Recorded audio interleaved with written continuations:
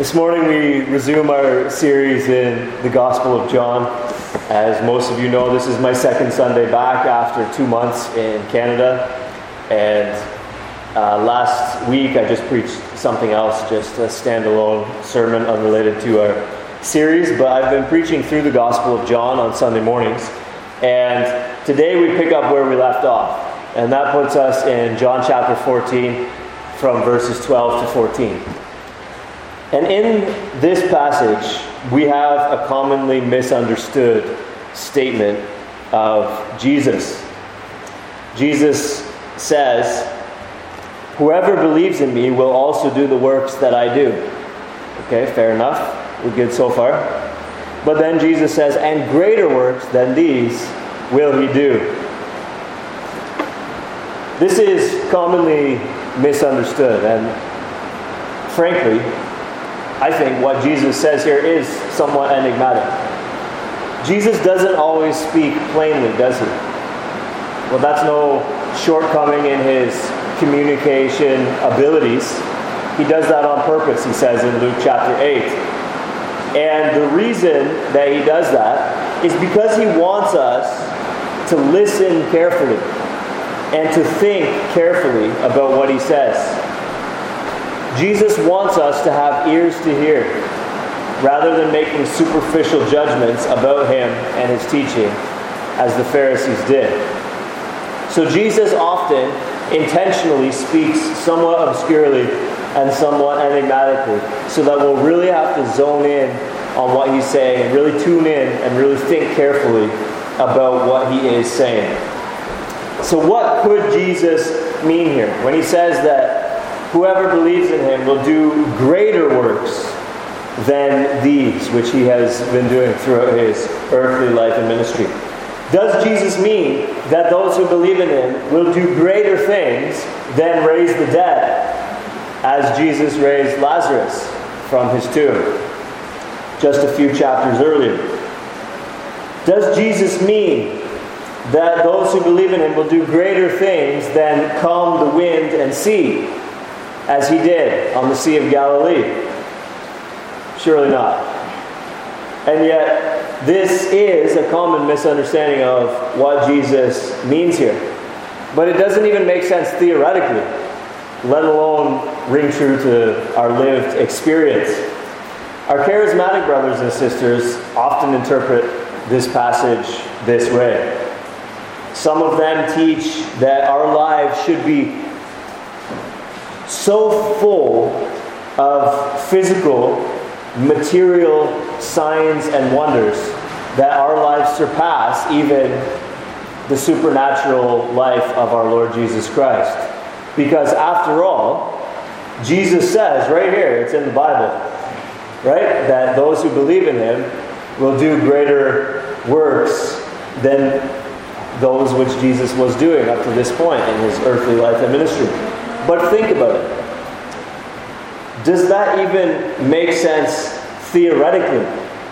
That someone could go around doing greater physical, material signs and wonders than Jesus did in raising people from the dead, or as I say, calming the sea, or healing every single person in a village, which the scripture records for us that Jesus did? It doesn't even make sense theoretically that this would be referring to physical, material signs and wonders. Because how could someone's life possibly top Jesus' life in terms of greater physical, material signs and wonders?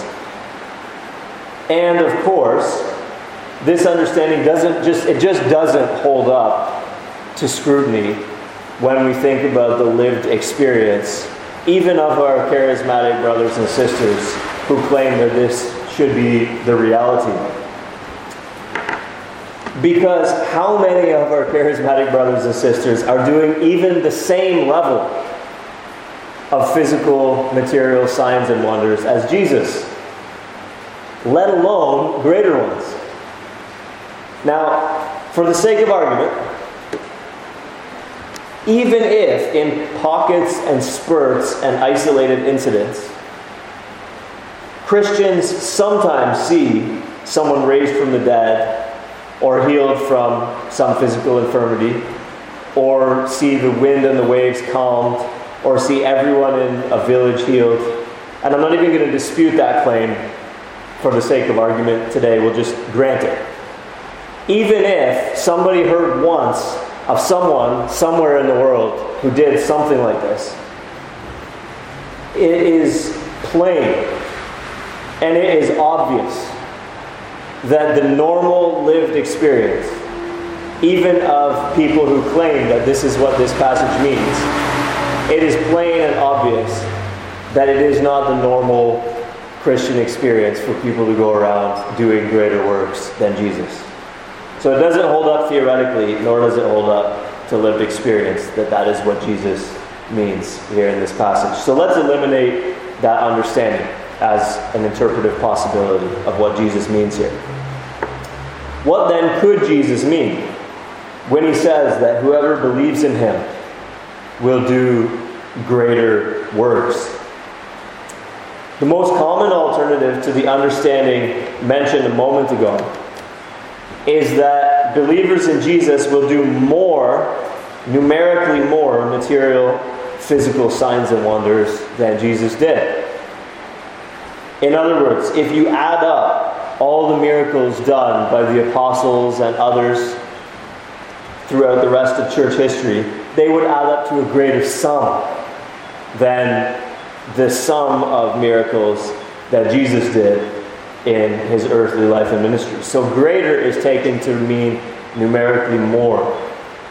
And I've heard this one put forward several times, even in Reformed circles, as a supposedly compelling alternative to what I could say is basically the charismatic misinterpretation of it.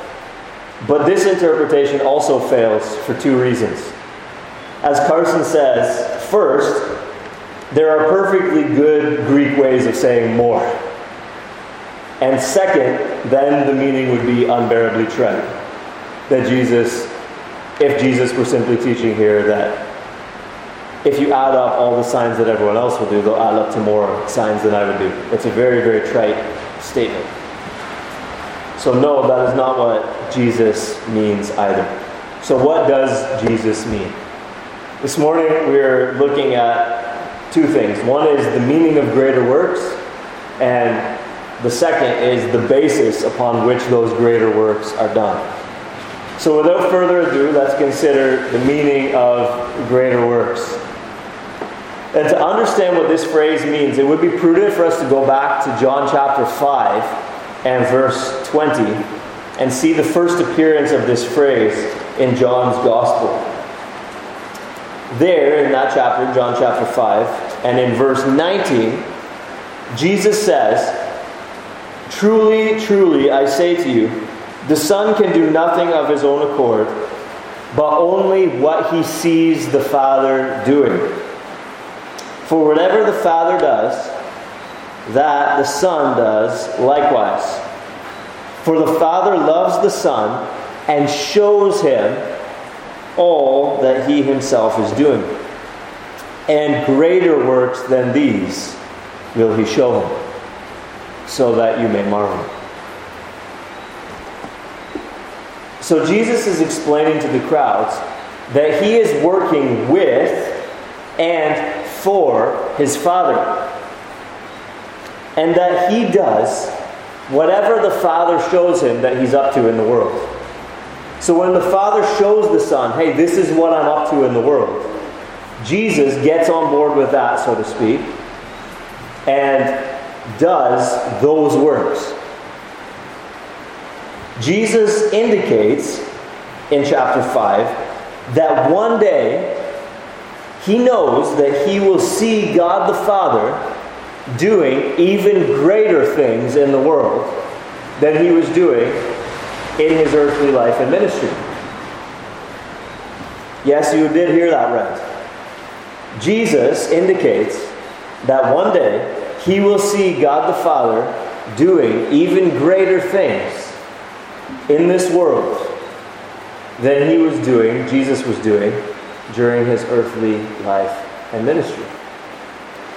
Look again at verse 20 of chapter 5. Jesus says, "Greater works than these That is, those that Jesus was doing in his earthly ministry. Look at it, chapter 5 and verse 20. Greater works than these will the Father show the Son. In other words, one day, the Son is going to see the Father doing even greater things in the world than he was doing at that time. Those are the words of Jesus, not my words. Now, this brings us back to John chapter 14, where Jesus says that believers in him will do greater things than he had been doing. Which explains to us, which indicates to us rather, that when Jesus was thinking of greater things that the Father would be doing in chapter 5, it couldn't have been sending his Son to the cross to atone for the sins of the world and rising and ascending, because believers don't atone for the sins of the world, nor do they rise and ascend to be seated at the right hand of the Father, and so on and so forth. Those works were unique to Jesus. So the greater works that Jesus knew he was one day going to see the Father doing in the world, which he indicates in chapter 5, couldn't have been the cross and the resurrection and the ascension. Because in John chapter 14, Jesus explains that it is believers who will do the greater works. So, in John chapter 14, there is a day coming when believers in Jesus will be doing greater things in the world than Jesus was doing in the world in his earthly life and ministry. Again, Jesus' words, not mine. And I stress that because it sounds almost blasphemous, doesn't it? How can we dishonor Christ so? By saying that God is up to things in the world that are greater than when Jesus was here in his earthly life and ministry. How can we say that we are doing greater works than Jesus was doing in his earthly life and ministry? And yet this is what John chapter 5 teaches us, and this is what John 14 teaches us. Are you intrigued yet? We're getting a little ahead of ourselves in John's Gospel. But let me pull from John chapter 16 and verse 7 at this juncture. There Jesus tells his disciples, "It is to your advantage that I go away. For if I do not go away, the Helper will not come to you. But if I go, I will send him to you." Let me read that again, because this is the key. It is to your advantage that I go away, Jesus says to his disciples. For if I do not go away, the Helper will not come to you. But if I go, I will send him to you. This is the way in which God would do greater things in the world than he did through Jesus' earthly life and ministry. This is the way in which the believers in Jesus would do greater things in the world than Jesus did throughout his earthly life and ministry. Jesus' earthly life and ministry laid the foundation for the Spirit of the thrice holy God to be poured out upon sinners. And Jesus' earthly life and ministry is the substance of the Spirit-empowered proclamation that believers in Jesus would do. So the earthly life and ministry of Jesus and the coming of the Holy Spirit are not antithetical to one another, but are actually complementary. It is not apart from Jesus that the Spirit comes, but it is because of Jesus that the Spirit comes. It's not something other than Jesus that is the substance of the Spirit's ministry, but Jesus himself. But nevertheless, with all this in mind, the picture that John 5:20 and John 14:12 paints for us is that it is to be the post-Pentecost age in which the greatest works of God in this world are to be done. Jesus will see the Father doing the greater works of John chapter 5 and verse 20 after He ascends to the Father's right hand and pours out His Spirit upon His people. Believers in Jesus will do the greater works of John chapter 14 and verse 12 after Jesus ascends to the Father's right hand and pours out His Spirit. So what are the greater works that believers in Jesus will do? By process of elimination, I think we get here. And a little bit of good and necessary consequence. Here's the answer. Spirit-empowered evangelism of the nations. Spirit-empowered conversion of the nations. And Spirit-empowered purification, or sanctification, we could say, of the nations. But wait, you say, people can't convert lost souls. And technically, strictly speaking, you're right. No one but God Himself can make a dead man live. But William Hendrickson, who's a very solid Reformed commentator, his commentaries are just a staple in many, many Reformed pastors' libraries. William Hendrickson says, "Let no one say that the work of conversion can never, in any sense, be ascribed to man." See James chapter 5 and verse 20. Hendrickson says, "He who converts a sinner from the error of his way." See also Proverbs 11:30. "He who captures souls is wise." And Daniel chapter 12 and verse 3. Forgot to write that one down, but let me find that one real quick.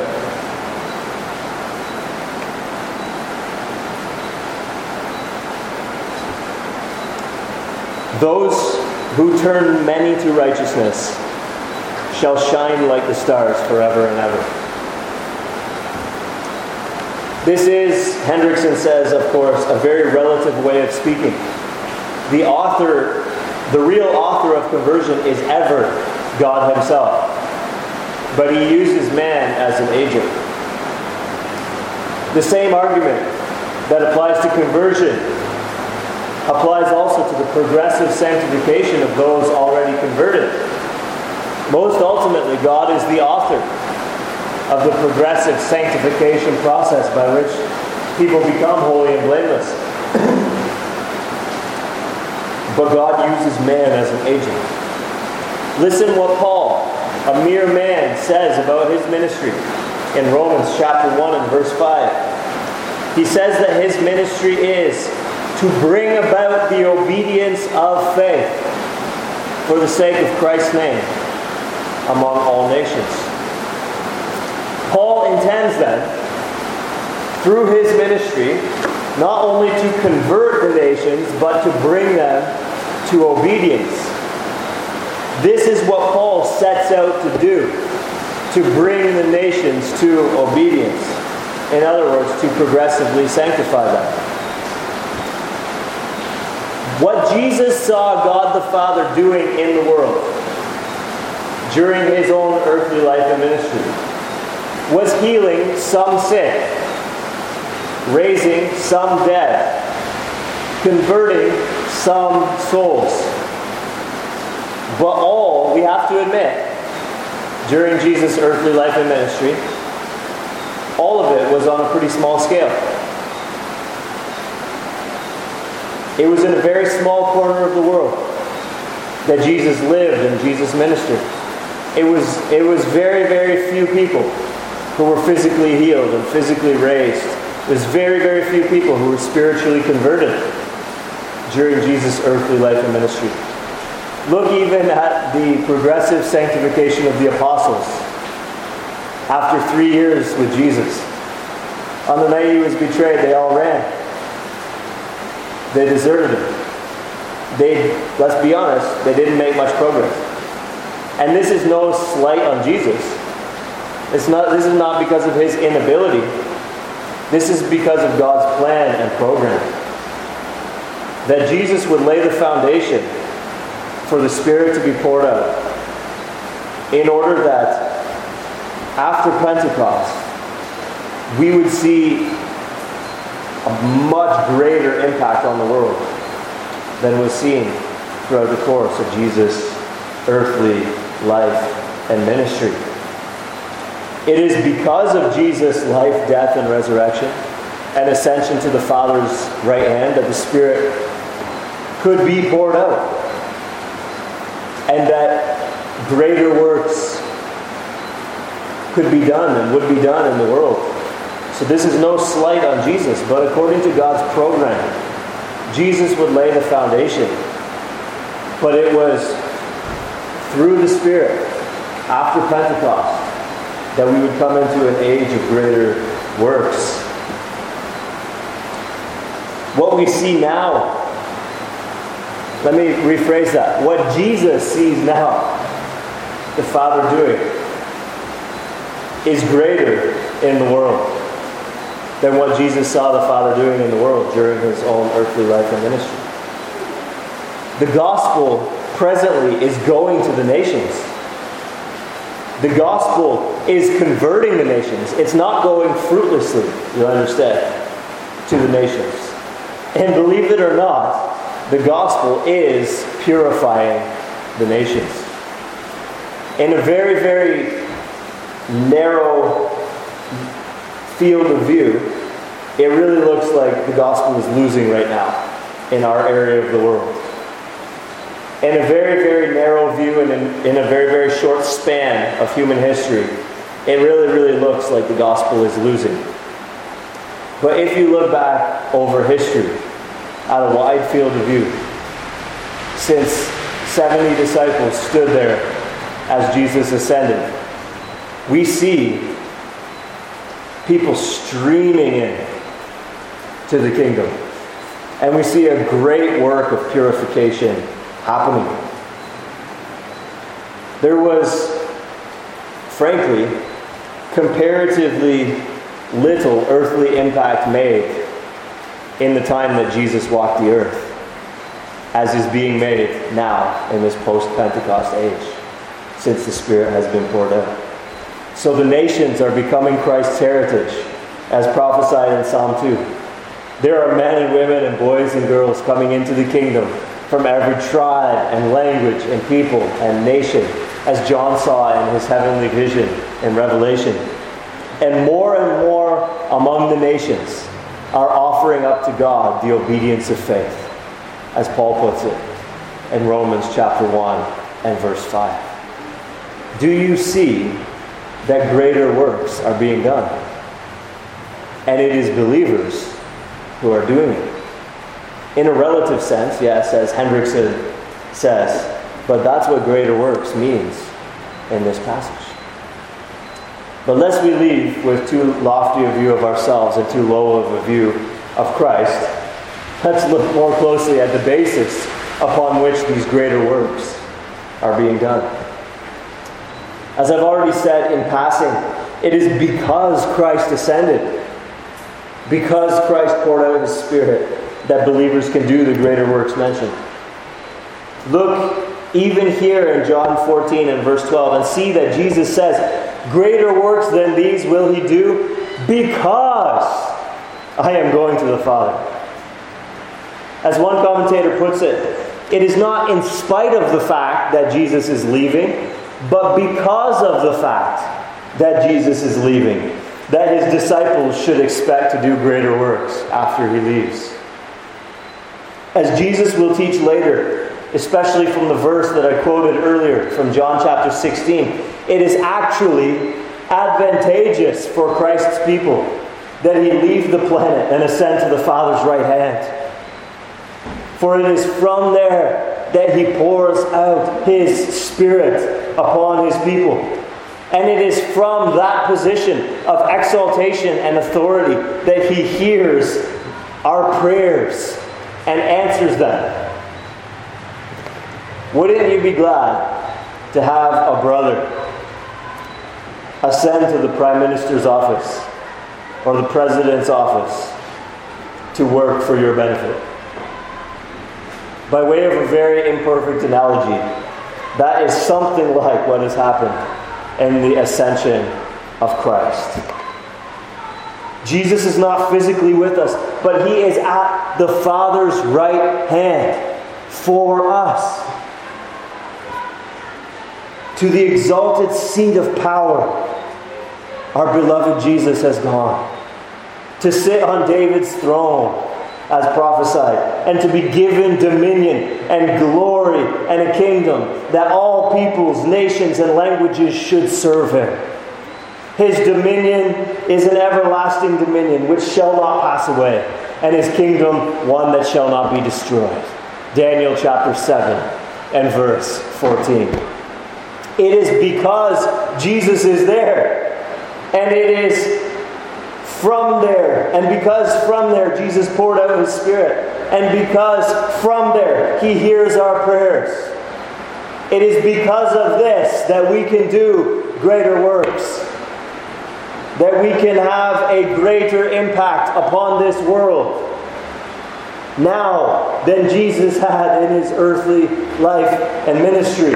It is because Jesus is there that we can evangelize with the Spirit's power. It is because Jesus is there that we can bring men and women, boys and girls to faith in Him. It is because Jesus is there that we can disciple and mentor brothers and sisters in Christ to spiritual maturity. It is because Jesus is there that we can pray and see answers to prayers. When we pray according to God's priorities and plans. After all, that's what it means to pray in Jesus' name, you realize. When we pray according to God's priorities and plans, Jesus, at the right hand of the Father, in His exaltation, hears our prayers, and He answers them. And it is all through Jesus that all of this is happening. So that we would see just how precious Christ is to us. That we would see just how crucial His ascension to and session at the Father's right hand is. And in order that we would glorify the Father for sending the Son to us.